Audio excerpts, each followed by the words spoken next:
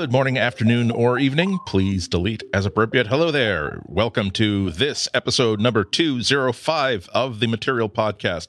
I am Andy Anatko. And I'm Florence Ion. Hello, Andy.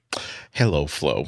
I should mention my good news to the listeners because I was just telling Flo that by the time I'm having internet problems, so I'm doing the podcast from a nearby public library.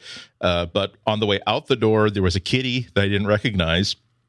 That was kind of like the top of like the stairs that go to the outside, and the kitty seemed to, for all intents and purposes, seemed like a kitty that belongs to the person who lives across the hall from me and got shut out and is waiting for someone to come back to be let back in. However, I did tell the kitty that this is a very, very dangerous place, the top of the stairs, and that if the kitty is still there and has not been let back in, when I come back in an hour and a half, 2 hours, kitty could, for its own protection, come inside my place, and I'll make a note and leave it on the door of saying, oh, by the way, kitty was meowing and meowing, so I decided to let him inside.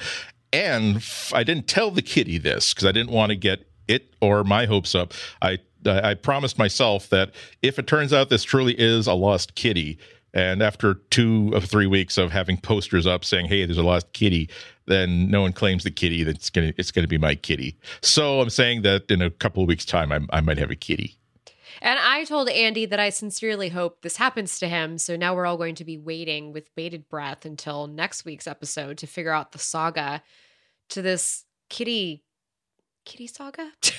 Yeah, you see, I always get rid of. I decided that we're doing well here at the podcast, but I thought that we could really sort of take a clue from Game of Thrones and Mad Men that it's nice to have like an ongoing storyline for each season that keeps people coming back. So the storyline for this season will be: did Andy get a kitty? Mm-hmm. So. And the storyline for me will be, did Flo win the war? Currently, I'm at a truce. So those who have followed me on social media, you're probably like, oh no, Flo's about to talk about what I think she's going to talk about. Yeah, that's right. I'm going to talk about the cats in my backyard. Because, folks, I traded in office politics for cat politics out here in the suburbs. And I'm much happier for it, but I need drama somewhere. Like, I can't just get drama from reality TV. Like, I need something in real life. So, and also, this is, again, going to be me talking about how I'm kind of a horrible person. So I have a squirt bottle. I put water in it. That's it. It's just some fresh tap water that's in there right now. Okay. Nothing more than that. In case the kitties get thirsty. Yes. And kitties need a bath. They need help sometimes. And they're too shy to come right up at you. And they'd much rather get their water from 5 to 17 feet away.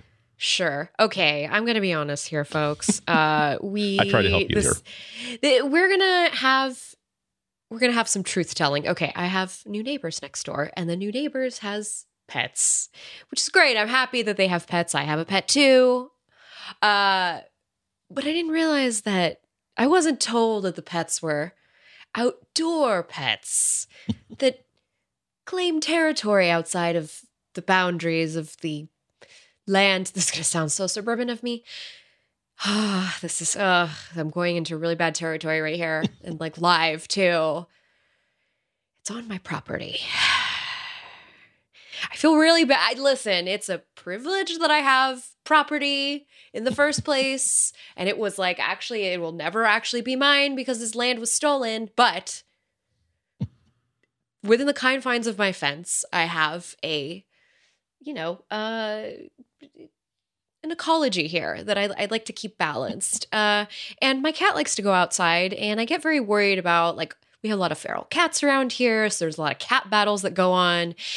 And anyway, so that's why I've been trying to keep this cat out of my backyard. But then today we called a truce because I realized that it's an animal. I can't control it. This is not like, it's not like your neighbor parking in your spot or something.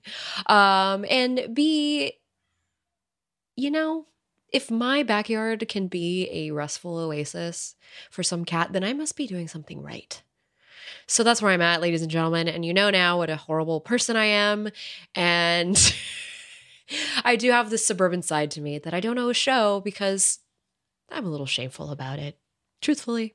Well, see, it's good to have your mind opened to these kind of experiences, because at issue is the fact that the neighbor cats do not respect the concept of property borders as laid out by the town.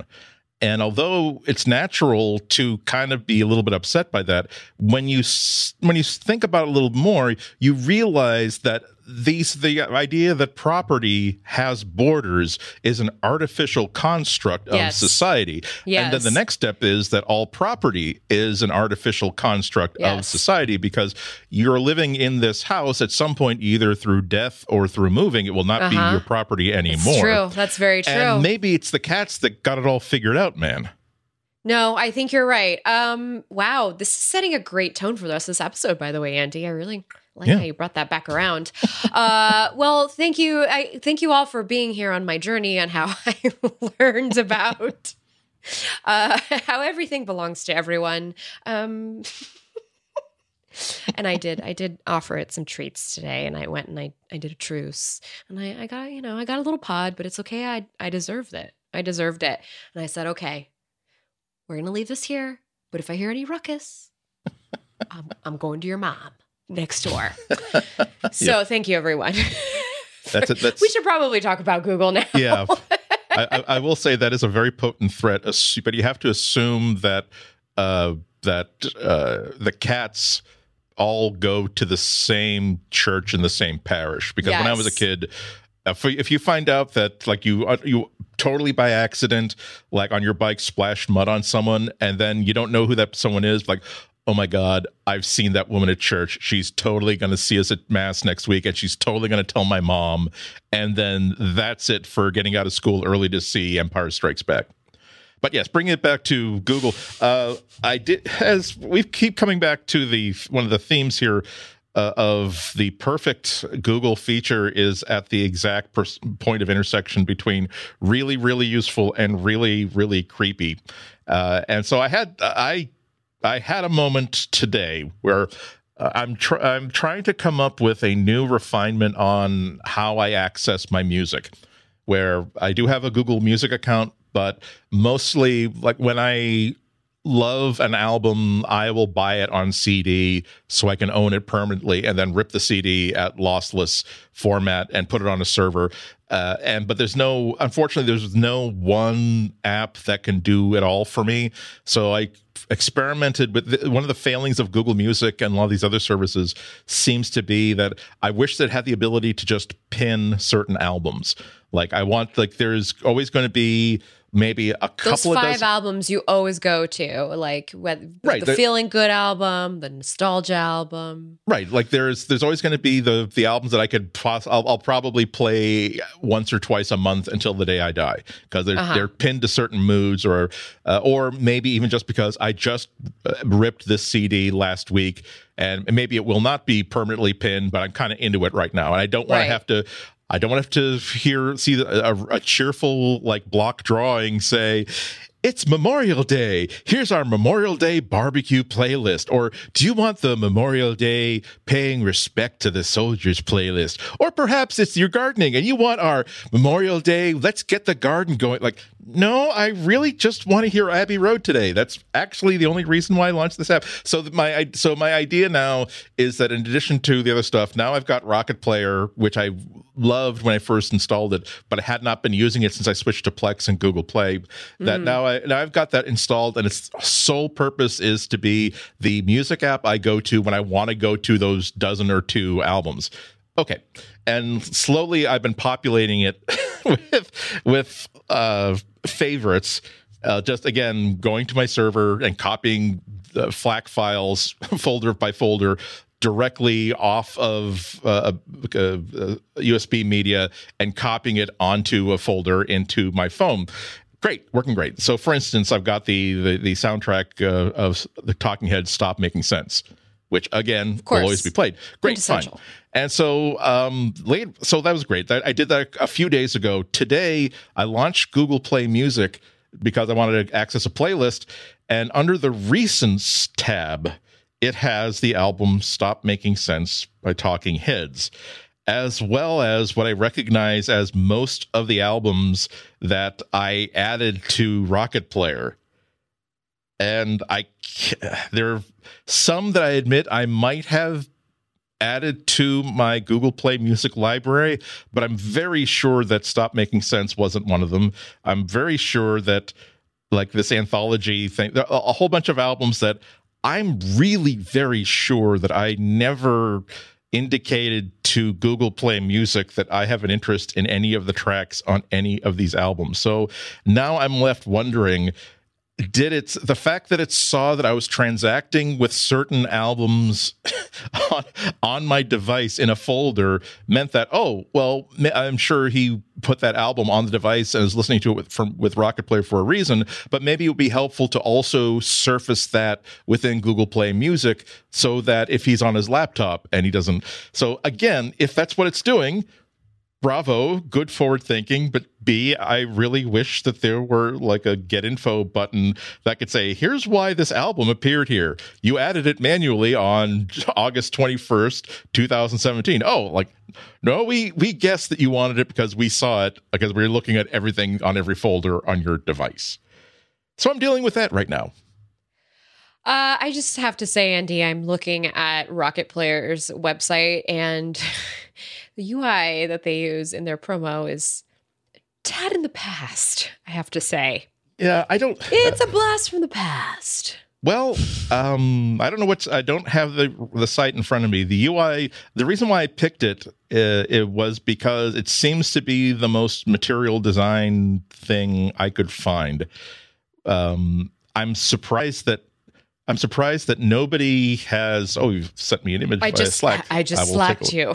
Okay, that is that is absolutely not what it looks like. Wow. Okay. Well, so, that's okay. Yeah, that's not even the right logo anymore. So they definitely need to update their website. But I'm also surprised that with all the variety available on the Google Play Store, there really isn't a music player that understands that a music player shouldn't look like a phone app or an app at all. It really should look like it needs to find a balance between getting the job done, a complicated job done, and also looking like a piece of a consumer interface where, look, the play button should be a big round play button, and it should turn into a big round pause button so I can find it very, very quickly when I need to turn things off. And I need to be able to tap on. I need to be able to tell it to. I need to be able to switch between playlists very quickly without having to go through 18 I just want a clean operating system, a clean interface that works with little muss or fuss. I kind of wish that Russell's company created a version of their Pocket Cast is such a nice interface, particularly the latest version of Pocket Cast. And I would love it if they were to not create a new tab in Pocket Cast for local music, but to say, if there's a new like engineer that they kind of trust, but then he or she is not quite ready to handle like the keys to the kingdom, like they tell you what, why don't you, here's the code base for Pocket Cast. We want you to create a music player and strip off everything that is not podcast and make it a really cool music player using all of our interfaces. I would be very happy with that. If they had a Kickstarter, I would back the hell out of that Kickstarter. It also does video. Did you pay the $3.49 for the premium version? I did indeed. See, there's a premium and a free version. Yes. Cool. Oh, that's interesting. So basically, it's Winamp for Android. I don't know. Except it doesn't whip the llamas. I was spared. I was spared that experience of Winamp, being a Mac person into. Oh, excuse me. Oh, I'm sorry. It was very fun, okay? Okay. We had a lot of fun in our Winamp days. Do you know how many... I had a skin for every day of the week. Like different moods. Anyway. Also some little like quick news this week before we got into like the real deal talking heads here. Google Lens features have started rolling out to Android and iOS Lens users this week. I haven't seen the update on my Pixel phone, But the update is going to include the auto mode, which is no need to tap on an item. The ability to automatically translate text that's overlaid on an image, or rather the text will appear overlaid on the image, highlight popular dishes on a menu with photos and reviews, and the Lens restaurant receipt. You'll be able to snap a photo of that to calculate the tip and split the bill and do all that stuff that you have like 3 apps to do. Yeah. Anyway, all the cool stuff they showed off at Google I/O. Unfortunately, we only had to wait a few weeks for it instead of just before Google I/O 2020. I did check. I didn't see it on my phone yet, but I suspect that the restaurant features of it, that's gonna. I don't know if it'll convert a lot of iPhone users to Android, but no. it will be one of those moments where a lot, like especially when paying the check, it's like, what did your phone just do? Oh, well, it just told us that a 20% tip on this check is $43. And hey, your phone can do that too on your iPhone. You just have to download the Lens app. Yeah, exactly. And so exactly, it's like they're always really, really cool features deep inside the operating system that says we have revolutionized the way that we sleep and multitask to try to reuse cache contents whenever possible. Okay, that is great, but I want the doohickey that lets me use my camera to calculate a tip and split the check. That's the stuff that gets people. Again, they don't immediately throw their competing phone in the toilet, but it sticks in your brain, and that the next time you accidentally throw your phone in your toilet, you will, on your way to the Apple Store, you might think, that was a cool feature. I really did enjoy. Yeah. And all the night sight, that is kind of, maybe I should drop in at the AT&T store that's near the Apple Store. That's nowhere near as fun to hang out as at the Apple Store. But that's the thing, though. This is like, people at Google are high-fiving themselves for this marketing, like being this way, the subversive marketing that we're doing as users of the product. Because we're like, look how cool this thing is. Don't you want to do something cool? And you know what? It is cool being cool. I love being cool. Yeah. Although it is a shame that like each and every one of these shows, we always find a way to keep Google, keep the conversation in the best possible light about Google. That we're way, way, way too supportive. We're way, way, way too eager to defend Google and to ignore any bad news about Google. And on that note, let's go to a commercial and then talk about our first story. This episode of Material is brought to you by Pingdom, the company that makes website performance monitoring really easy. Everyone loves a fast website, and Pingdom is helping keep your favorite sites online. We're talking Netflix, Amazon, Spotify, Twitter, BuzzFeed, Slack. These are just a few companies who trust Pingdom to take care of their website monitoring.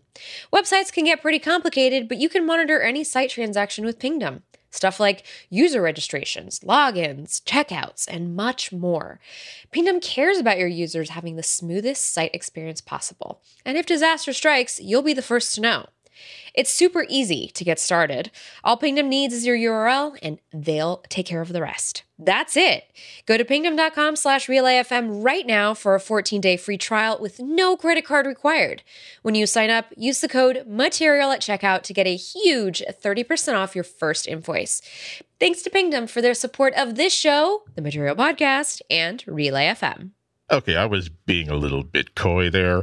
A little bit coy. Yeah, because I was smiling like a Dr. Seuss character. Unfortunately, I don't know if you saw, Andy, that I was trying to go for that, but ever since I was a little kid and I saw the Dr.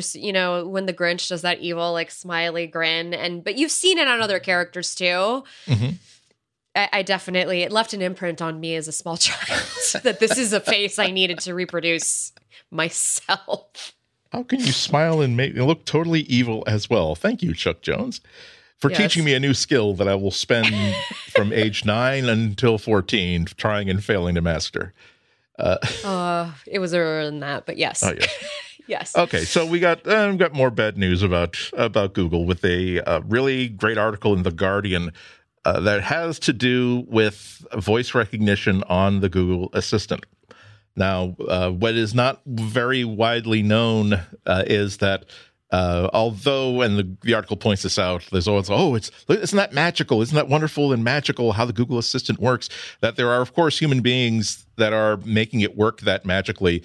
And that from 2014, when Google's like How to Understand Voice project got started, it's technically Project Pygmalion. From the time it started, they acknowledged and said that what they need and what they're doing is they're getting lots and lots and lots of professional linguists on staff to mark up text, to teach the artificial intelligence, here is what this inflection means, here's what this version of this speech means.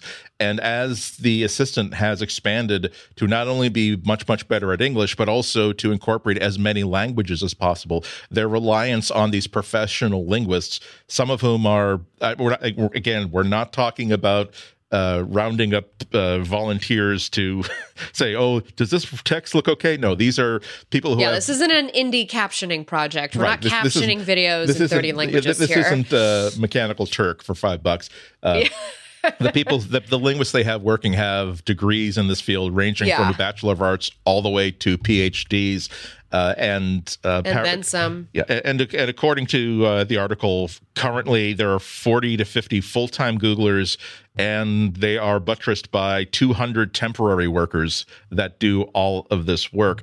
And this piece in not as temporary as you might think. Yeah, we're talking about contract workers. The famous, yes, they are Googlers in everything but name, ability to cite Google on your resume, level of pay, level of job permanence, insurance, ability to access Wi-Fi on the Google bus you spend 2 hours a day on, all that sort of stuff. And The Guardian reports that these contract workers, these contract linguists, are working in, they quote, sweatshop-like working conditions, and also being forced to forced or coerced by circumstances to work lots and lots of overtime without any pay.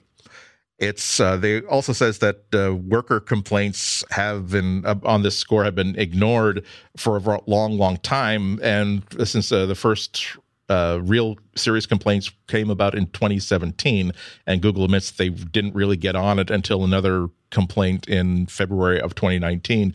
But this report really does kind of open up the lid on a very, very bad problem.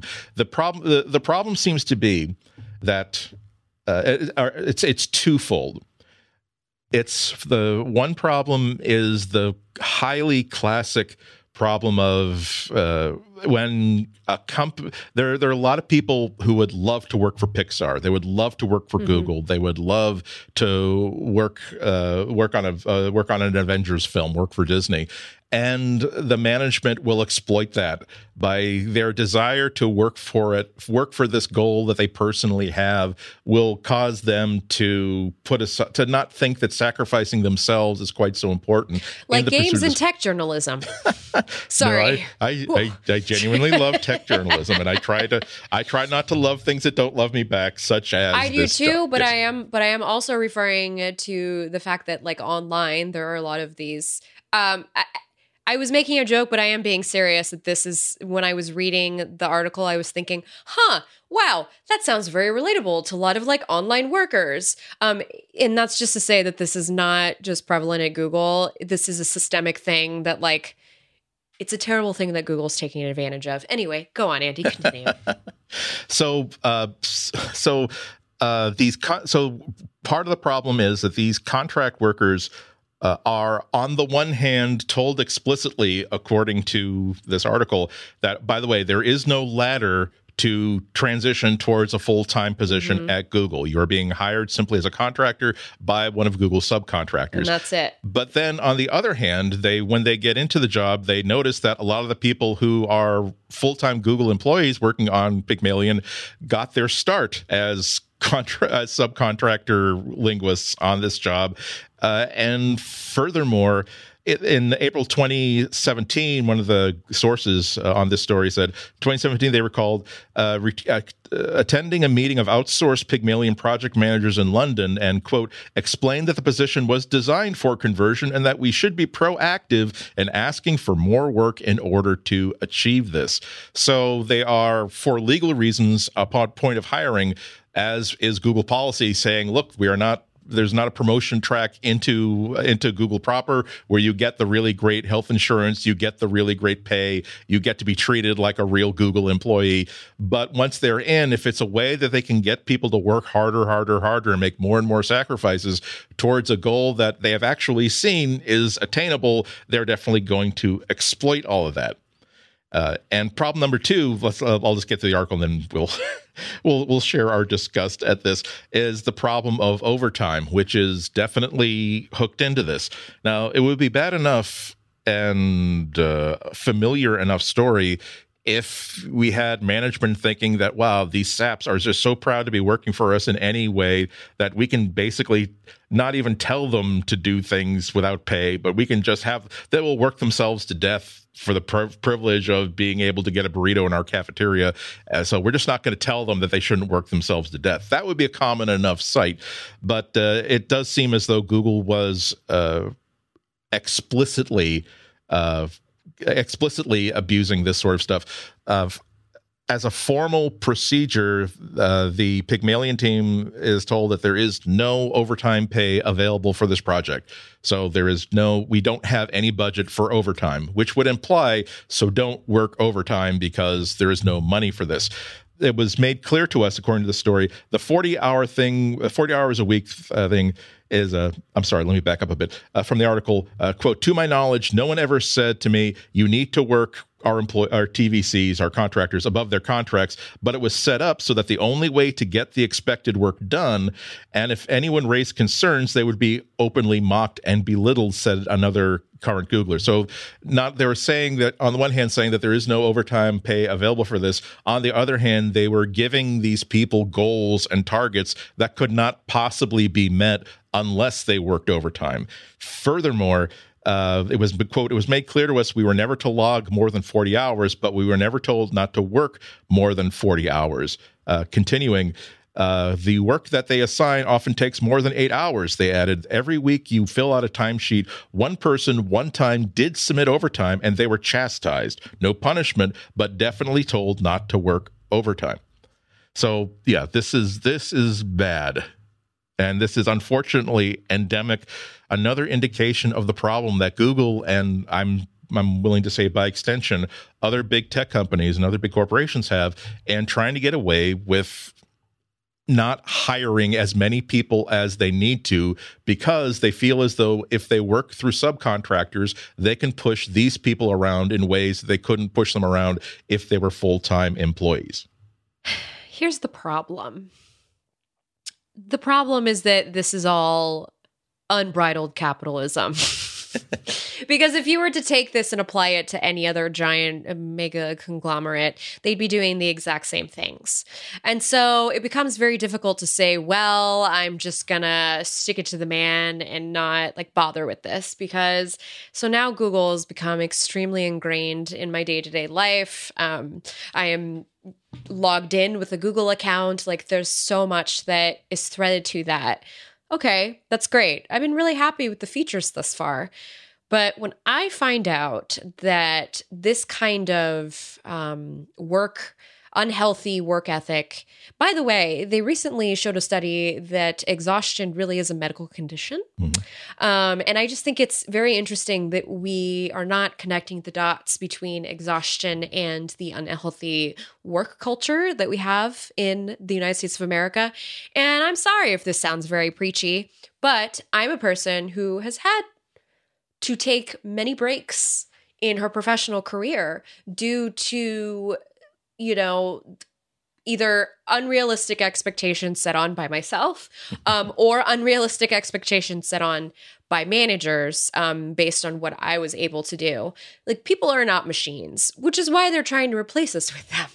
But for now, linguists are not being replaced by machines. And in fact, the messed up part of all this is they're training the machine to eventually replace them.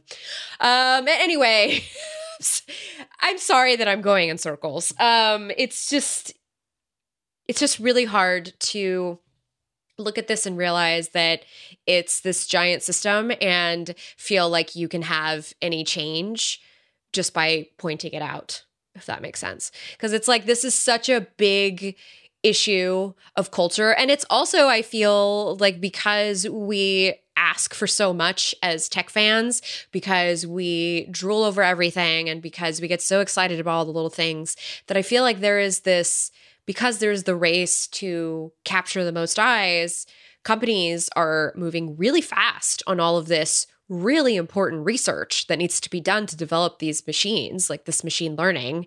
And in order to do that, you have to push people to the brink. But that's unethical. That's an unethical way to bring technology in. And I wish that I had the power to just like lord over the universe and say, everyone chill out. Let's not maybe we skip developers conferences for 1 year. Maybe 1 year everybody just kind of catches up on products or on projects that they've been working on. I don't know. I'm having a physical reaction to hearing this because of a person I've worked for nearly 20 years of my life. Okay, that was an overestimation, but I've worked for a long time, and I wouldn't exactly call a couple of those jobs working, Bob. Well, I know exactly what it's like to be taken advantage of and to be underpaid and to be asked to stay late without, what is the payoff? Yeah. And we've been hearing lots of stories about that in the games industry, where they are just they have lots of people in their 20s who are living the dream of being able to work on a tier 1 title. And and management and company ownership understands that they can buy an extra 50 hours a week off of these people by giving them beer and pizza. Hey, we're in crunch time, and that's why we're gonna turn conference room B into a party room. It's always gonna have snacks for you because we really have to band together and work like a team to get this title out by the deadline. But when it comes time to distribute compensation, no, we're not working like a team. We're looking like lords and serfs, aren't we? This is what bums me out, not just about this Google story, but it really does seem like a deteriorating trend of a fundamental disrespect for labor. That it's easy to understand, because when you're trying to get a new phone out the door, there is a point at which you cannot negotiate the cost of an OLED screen. That you can set a couple of different providers against each other, competing bids. Mm-hmm. You can change the specs to just exactly as much quality as you need, but there comes a point in which the cost of that panel is not going to get any lower than what it is. Exactly. Whereas the cost of labor in corporations always consider that completely malleable. That if you feel as though there's lots of unemployment in your industry, well, there are going to be people who are just thrilled to have any kind of a job. And if there are legal ramifications to have them as part of the payroll, let's not have them as part of the payroll. Let's have them as subcontractors. And let's make it darn clear, and I'm wagging my finger here in a comical way. Now contractor company, we have rules. You have to treat these people cannot work overtime unless they get paid, and they have to get sick days. Now, wake, wake, wake. Yeah, and then like on day 2, they say, "Oh, and by the way, here's some absolutely unattainable goals for you, and it will totally change." But we'll buy you lunch on Friday. Yeah, and so basically, so that they have that buffer saying, "We are so disappointed with that. So we had no idea this was happening," without adding that next paragraph, which is why we have decided to hire more people directly, where we can control their working conditions. It's just terrible, and I feel as though it's going to affect technology companies, but I feel as though it's going to affect all companies, because the days when I feel as though we're very, very close to we're a tech podcast, so I'm sure we're very, very close to a point where tech workers are going to unionize and are going to do whatever they have to do in order to get the power of collective bargaining. Because history has told us that there are only two things that will stop a company from doing exactly what it wants to do, particularly as regards to labor. One of them is federal laws that say that, hey, maybe that 8-year-old kid should be in school and not in a coal mine, or a union that can say that you're not going to just be dealing with this group of 140 PhDs that are not being paid overtime. You're also going to be dealing with the people that are doing your security updates, and maybe even the truck drivers who are delivering those burrito wraps to your cafeteria in the morning. Those are the only two things that get a company to listen. And I'm sure that there are other things that the government could be getting on that they're going to get on to first. So I really do think that unionization is going to be the only thing. As a formality, let's see, Google has a response to the Guardian report. Quote, "Our policy is clear that all temporary workers must be paid for any overtime worked," said Eileen Naughton, Google's vice president of people operations, in a statement to The Guardian. Quote, "If we find that anyone isn't properly paid, we make sure they are compensated appropriately and take action against any Google employee who violates this policy." Okay, which is what there's a difference between a company that is going to respond to complaints once they surface to the level of people writing about it and commenting about it. And then there are the companies that are going to realize that this is not the first time this problem has come up. Clearly, we have an institutional problem, and the only way we can demonstrate that we truly do care about this is to solve the institutional problem. Another data point that we haven't mentioned, which I found really interesting, and I wish The Guardian went into detail about, the idea of having a white-collar sweatshop, and please don't compete, set workers working against each other. Another Googler, another commenter said that this is part of the culture that was created by the executive who founded Pygmalion at Google. And interestingly, this executive was fired by Google in March after an internal investigation. And let's remind you of the timeline that Google started investigating this overtime problem in February. So you might, let's not draw conclusions, but let us at least put a Post-it note next to this saying, did Google do an investigation and say, oh my God, this guy is horrible, we have to fire him, and he was fired the next month? Or was he doing unrelated horrible stuff and that the hammer happened to fall around the same time? They said he did not resign, he was fired by Google in March, to be clear. Yes. After okay. Shall we? Now let's move on.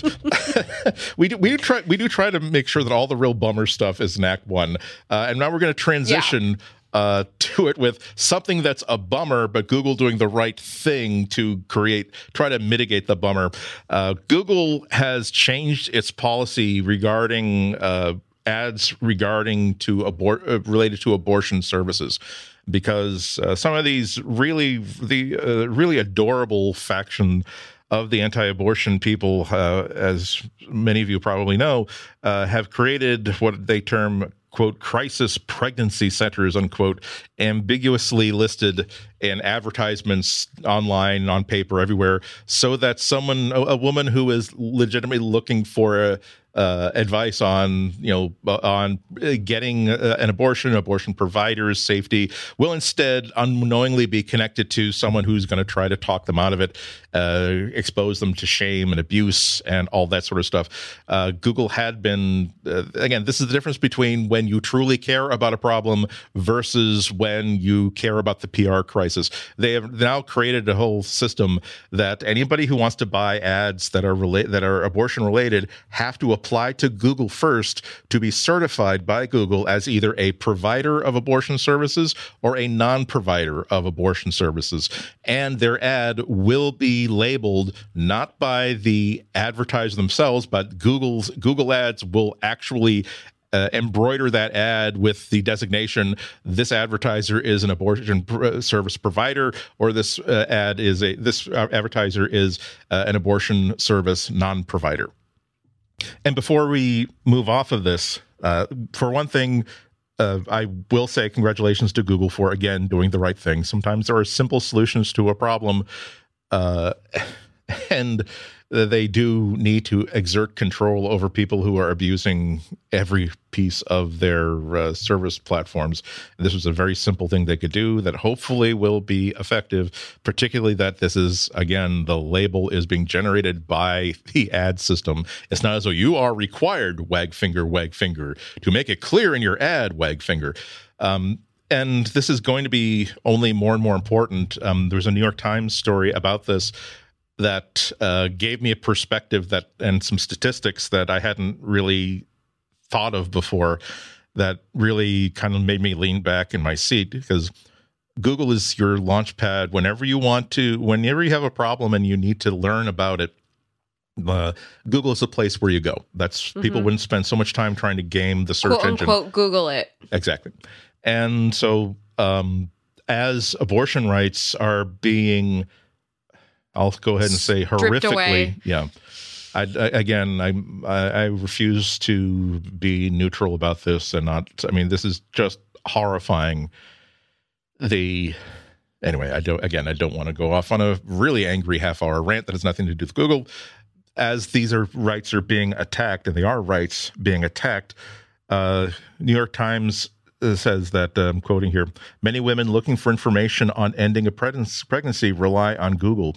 Over the course of 1 month in 2017, more than 200,000 Google searches sought information on self-induced abortion. This, according to a study from the Guttmacher Institute, which supports abortion rights. I'm continuing to read the quote here. Similar searches surged nearly 500% between 2011 and 2015, according to data cited by researchers. Which, again, I appreciate that people are subscribed to this podcast for discussion about Google, so I will try to keep this. What holds up the internet, Andy? Google holds up the internet, and right. The main part of the internet is finding an answer to your question. Right. That's what it's always been, and that's what people use Google for. And so they do have somewhat of a responsibility to make this information plainly available. Yeah, see, that it's going to put Google really put a lens on their responsibility as a private company, a huge private company that supports and creates an important part of infrastructure. Because one of the basic fundamental truths of the argument about the fight to take away abortion rights in America, I'm going to America because I'm most familiar with this country, but I know it happens worldwide, is that abortion happened before Roe versus Wade. It will happen if Roe versus Wade is struck down and individual states have the ability to deny its citizens access to abortion. And as a result, more and more women are going to be Googling instructions on how can I procure an illegal abortion. And I would not want to be. I don't envy the people at Google whose responsibility is to set policy like that, because again, it is ghastly to imagine somebody who is like, I'm going to perform a dangerous procedure on my own that historically has resulted in so many deaths, and to try to argue for yourself that people are going to be looking for this information, and maybe as a search engine, we have a responsibility to save women's lives by finding and certifying sources that answer this question with the greatest degree of safety that's possible. There are times I don't know what I would do in that position if I were at Google. I would be arguing to do whatever we possibly can to save lives. But this is definitely not something that two college students had in mind when they came up with a really interesting way of indexing search engines. Whether they like it or not, companies like this, again, they've created infrastructure. They didn't necessarily want that responsibility, but they've got it. And again, I don't envy the conversations that will occur. This does make me think about how important it is that this is information that can be available on Google right now, because I was on the internet in the early days, and I fear that we might be reverting back to just kind of like, well, we still have that secret corners of the internet where we have to like get information. And this kind of scared me a little bit, because I thought, oh, well, what if somebody wants to Google all the places that provide abortions and go to cause harm to those who are going? That's the only thing that I can think about that kind of worried me about this particular news story. But boy, when you put it into the perspective of this is the infrastructure that all citizens of the world use to get information in their most desperate times, that's a huge responsibility for a conglomerate to have. Yeah. Tough one. Should we let's take another break. A break and give some breathing room. Mentally wise, and we'll be back very, very shortly. You can listen to my cheery ad voice. Here we go. This episode of Material is brought to you by Squarespace. Make your next move with Squarespace. Squarespace lets you easily create a website for your next idea with a unique domain, award-winning templates, and more. Maybe you want to create an online store. Maybe you want to create a portfolio. Maybe you want to create a blog. Squarespace is an all-in-one platform that lets you do all those things, and there's nothing to install, no patches to worry about, no upgrades needed. You don't have to worry about any of that stuff because Squarespace has got it covered. They have award-winning 24/7 customer support if you need any help. They let you quickly and easily grab a unique domain name, and all of those award-winning templates are beautifully designed for you to show off your great ideas.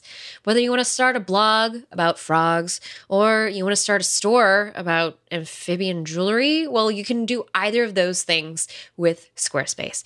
Squarespace plans start at just $12 a month, but you can start a trial with no credit card required by going to squarespace.com/material. When you decide to sign up, use the offer code MATERIAL to get 10% off your first purchase of a website or domain, and to show your support for us, Material Podcast, your favorite podcast in all the land.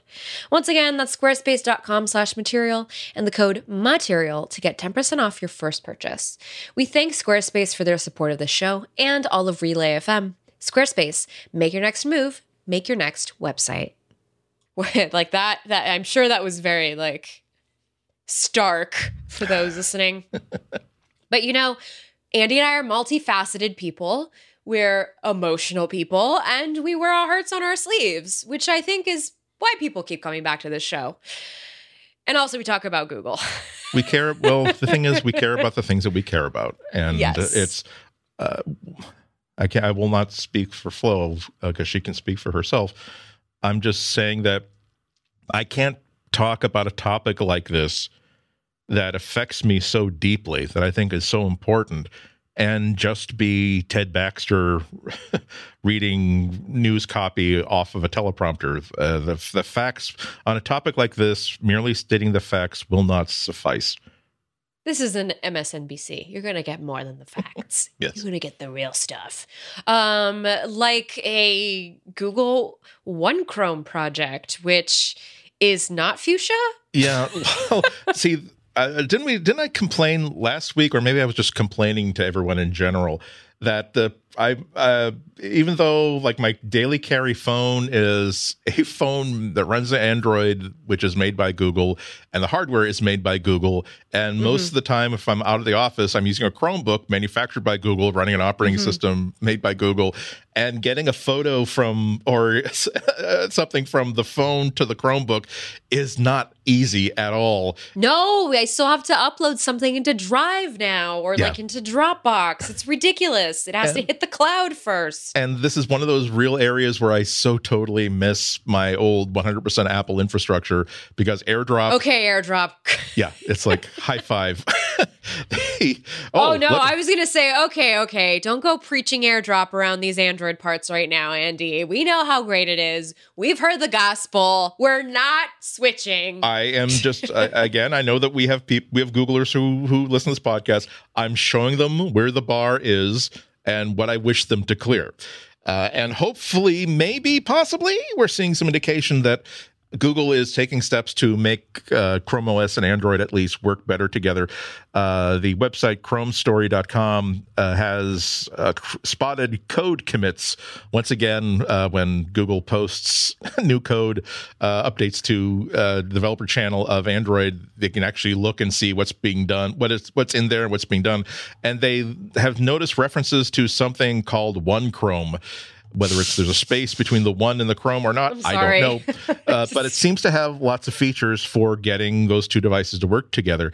Looking at the code and the comments, they note that one Chrome could be used to use a Chromebook to make a call via an Android phone. So that if you're like in your contacts or if you're in a Google search, if you click on that phone number, it will automatically see that your Android phone is nearby and place the phone call. Sharing a clipboard between the two devices. A quote send to device sort of feature, which sounds like something like AirDrop. And furthermore, that all this communication will be encrypted between the devices. And it's always dangerous to get overexcited about something that has been spotted inside a code commit. You will recall how excited that I was for over a year about all of the absolutely explicitly called out code inside developer stuff about running Windows 10 on Chrome OS. And then Google said, "It's not happening." Yeah, we were just sort of goofing around with that, and then we decided we didn't want to do that. 9 to 5. We were just tossing around a hacky sack. Like, that's all. We weren't trying to do it to get you to come and play with us. We were just tossing around a hacky sack. We're relaying high school. Our team is supposed to be working on printer queue issues over TOPS, and we just don't have. We're just bored, so we decided, hey, how hard would it be? And you know what? That's totally fair. That's fine. Again, I've done low-level code in my life, and I've realized that I would even the idea of running Windows on something would be a more attractive project than either chewing my own arm off or doing the work that I'm supposed to be doing. So I understand that. So much. 9 to 5 Google has another theory, which is interesting in and of itself. 9 to 5 says that it might be hackathon code, that inside Google, sometimes engineers get together to show things off to each other to say, hey, here's this cool thing I built. And it's not a project or anything, but hey, we just built something cool. So it's possible that somebody or a couple of people wrote these features just to show off to other people, like at a beer bash or something. And then uploaded it publicly so that everybody can get their hopes up. Because yeah, exactly. We like to create hopes so then we can just watch them squish. You know, I get it. When you have that power, I can see why you want to wield it. I get it. It's hurtful. Well, no, because again, let's go back to the top of this episode. I saw a kitty that might be in distress. Right. Okay. And rather than saying, I am going to enjoy the fact that this other being is in distress and or increase that level of distress, I'm going to dangle the little squeaky mouse on a string called hope. That this kitty knows that there will be an ending one way or another to its lostness, to its being alone in this world. That either its owner will open the door and let him in, or his new friend Andy. It could just get meat at Andy's house. Exactly. So not all of us are as mean as whoever it was who created this One Chrome project just to be devilous. Just to be devilous. Oh boy. I'm just saying. You're speaking to a man who knows the pain of, I've got a picture in Google Photos on my phone and it says it has synced to the Google's photos in the cloud. And then I open up the internet connected laptop next to me, and Google Photos does not have it. And It's not there.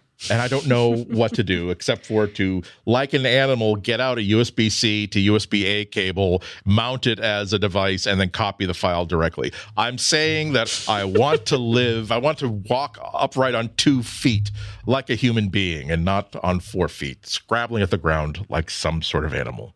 Like a cat waiting for Andy to come back with some meat for it. You think I should, like, if there's a market, like, on the way back, I should probably get some I'm snacks. scared if you do that. I don't want you to get your hopes up. And I'm saying this as your friend. I know. Again, realistically, I know that cats do not stay at specific doors unless you could just get some turkey breast, like some deli meat turkey breast. That's what I do. And that's what I share with my cat because, yes, I feed my cat human food because she's old and I'm making the last years of her life the best that they are, okay? She really likes deli meat, turkey breast. And the upside to that is if you eat turkey, then you can put it on your sandwiches so it doesn't go to waste. There you go. So just an idea for the next time you're feeling like feeding a friendly little cat. And anyway, I hope more cats cross your path, Andy. I might be at the kitty part of my life where I'm now home for long enough stretches that it's fun and rewarding, I will say. And now watch how good this transition is, because I used to like travel so much that I felt like it was irresponsible to even like have a cat even opposed to a dog, which gets really, really upset if you leave for any amount of time.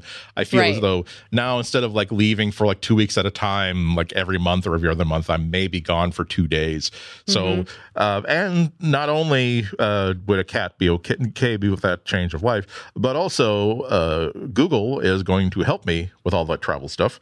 Because they are now consolidating all of its far-flung web-based travel services into, I suppose you could call it, a single blob called Google Trips, which is kind of cool. I was playing with it the other day.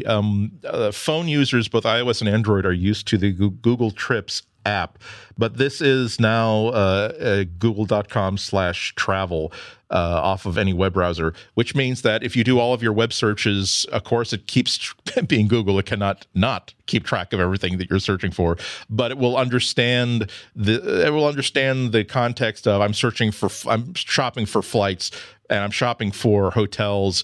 Now I'm actually just looking for fun things to do in this city. Now I'm trying to fit this in with my schedule, and it looks as though it's a really nice solution to get everything to be consolidated together in a very googly sort of way, where all you know is that everything is in your calendar properly, and that even though you didn't particularly schedule, on day 3 of my trip, I'm going to be having ham in this Barcelona deli. But it happened to, when you're in Barcelona and you find out that you actually do have an afternoon free, it will be able to surface very quickly. Here's that place that has, that one place in Barcelona that has the great ham. But here's the one that has like Pikachu and other Pokemon in the store to play with. I don't know, whatever. But it is solving a kind of pain that I think we've all dealt with. That the more complicated you put as much work into your vacation as you want release out of it, as the tension that you release during the trip. And so much of it is just, oh man, I know that at some point I saw a website for this really cool 200-year-old library, and it's nothing but oak and paneling, and now I don't know where it is, and I can't get it off of my history. So the google.com/travel will help you resurface that. I know you didn't tell me that you're scheduling, but here's the thing that you were looking at, and here's the map to where it is, and here's how close it is to your hotel. And so it seems like another one of those things where those of us who are above the age of 27 will have problems explaining to people who are below the age of 27. I used to have like an actual travel wallet in which I would have to, I used to have like an Evernote list on my phone where I would have to cut and paste the names of my hotel and look up my flight number. They didn't just automatically get, this is what we hope to do from Google. This is one of those areas where we're like, every time when we get another sign that Google has been watching every detail of my life and my explorations, say, no, thank God, thank you. Thank you. I had actually written down in my handwritten travel journal the wrong name of the hotel, but you gave me the right one, and I also have my confirmation number. You were actually being like my mom, making sure that my name was sewn into all my underwear before I went to summer camp, trying to avoid any disasters that I could create for myself.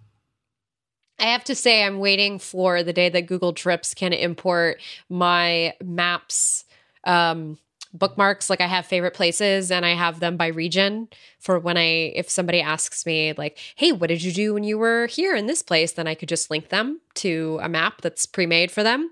And so I'm waiting for Google to integrate those things because, I'm a repeat offender. I like to go to the same places I like to go to the same places and do the same things because I like familiarity. What can I say?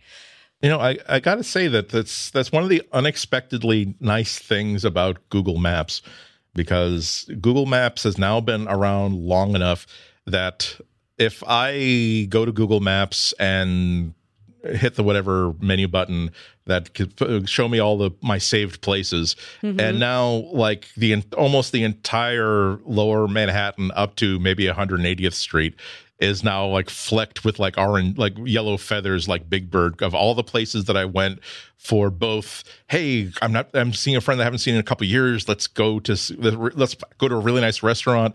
To, okay, there's where I was deeply, deeply disappointed by the Samsung Galaxy S5 rollout. But there's that really cool deli I went to because it was nearby. Exactly. And, yeah, it's like there's a lot of interesting data in there that I wonder that could be creatively turned into like a video or a product. That this isn't like Google tracking us. This is me specifically saying I want to remember this place. But it'd be cool if it would also pull up data from Google Photos and other things to say, oh, and here are the pictures that you took. Here's the pictures that you took when you were at Sal Grossberg's Deli. And here's all the pictures you ever took at Lincoln Center while seeing like operas and things at the Met.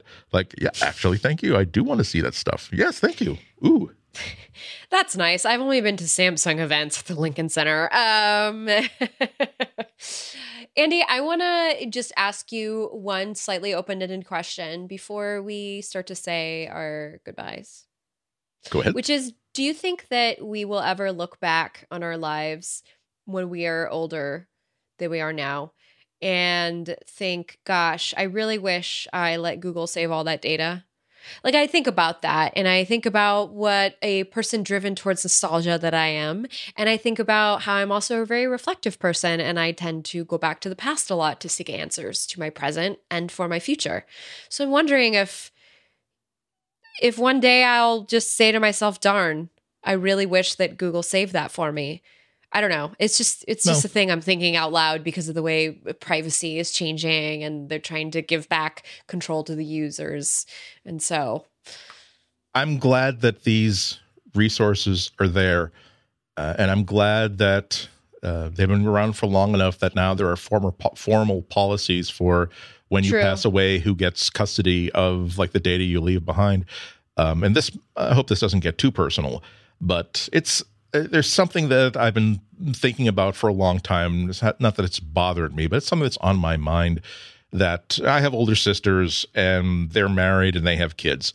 So their kids will carry my sister's stories with them because they were around at the time, or maybe they asked their parents like, hey, how did you and dad meet? Or like, why did you decide to, after you went to school for this degree, to take a job in this totally other field? And I don't have a spouse. I don't have kids. And it sometimes is on my mind that my stories, number one, might die with me. So that not that they're important stories that need to endure, but that anybody who's interested won't have the ability to find anything out about me. And secondly, which is probably just as important, that I do have, of course, nieces and nephews. And if they ask, well, what was Uncle Andy's deal? Why was he doing that job? I kind of would like to be able to answer that question myself, or at least for those my nieces and nephews to have the resources to look at that for themselves instead of hearing it from my older sisters who may have had the wrong impression of my career and my choices because they're not me and we're not in touch every single day or every single week. And so it does please me to think that my Twitter timeline hopefully will always be there, that the stuff that I've posted on Instagram will always be there, that if when the children of my nieces or grandchildren of my nieces have that same project in school that all kids get at some point. We want you to write your family tree. And as always, it's like, oh, wait, what's this branch that says Andrew Anatko and it stops right there? What was his deal? Well, his deal was that he was a very hardworking journalist. He had lots of friends. He had lots of adventures. There's lot of things that drove him. He was very proud of the work he did. He had causes he believed in very, very much. It won't be, I bet he was such a creep that no one was his friend and that's probably why he never married. I'm sorry, Andy. I get it. I 100% get it. I'm laughing. I very much admire you being open with me and all of our listeners about this but I definitely understand 100% where you're coming from. I lived most of my adolescence on the internet, and no, you're not going to be able to find it because I've taken it down. So good luck. Yeah, I made sure of it. That before I became a professional, that I would have all that bad stuff taken off the internet. I mean, maybe I shouldn't entice anybody to go down a rabbit hole because, again, I'm of the generation that started on the internet, so I could have missed some corners. Yep.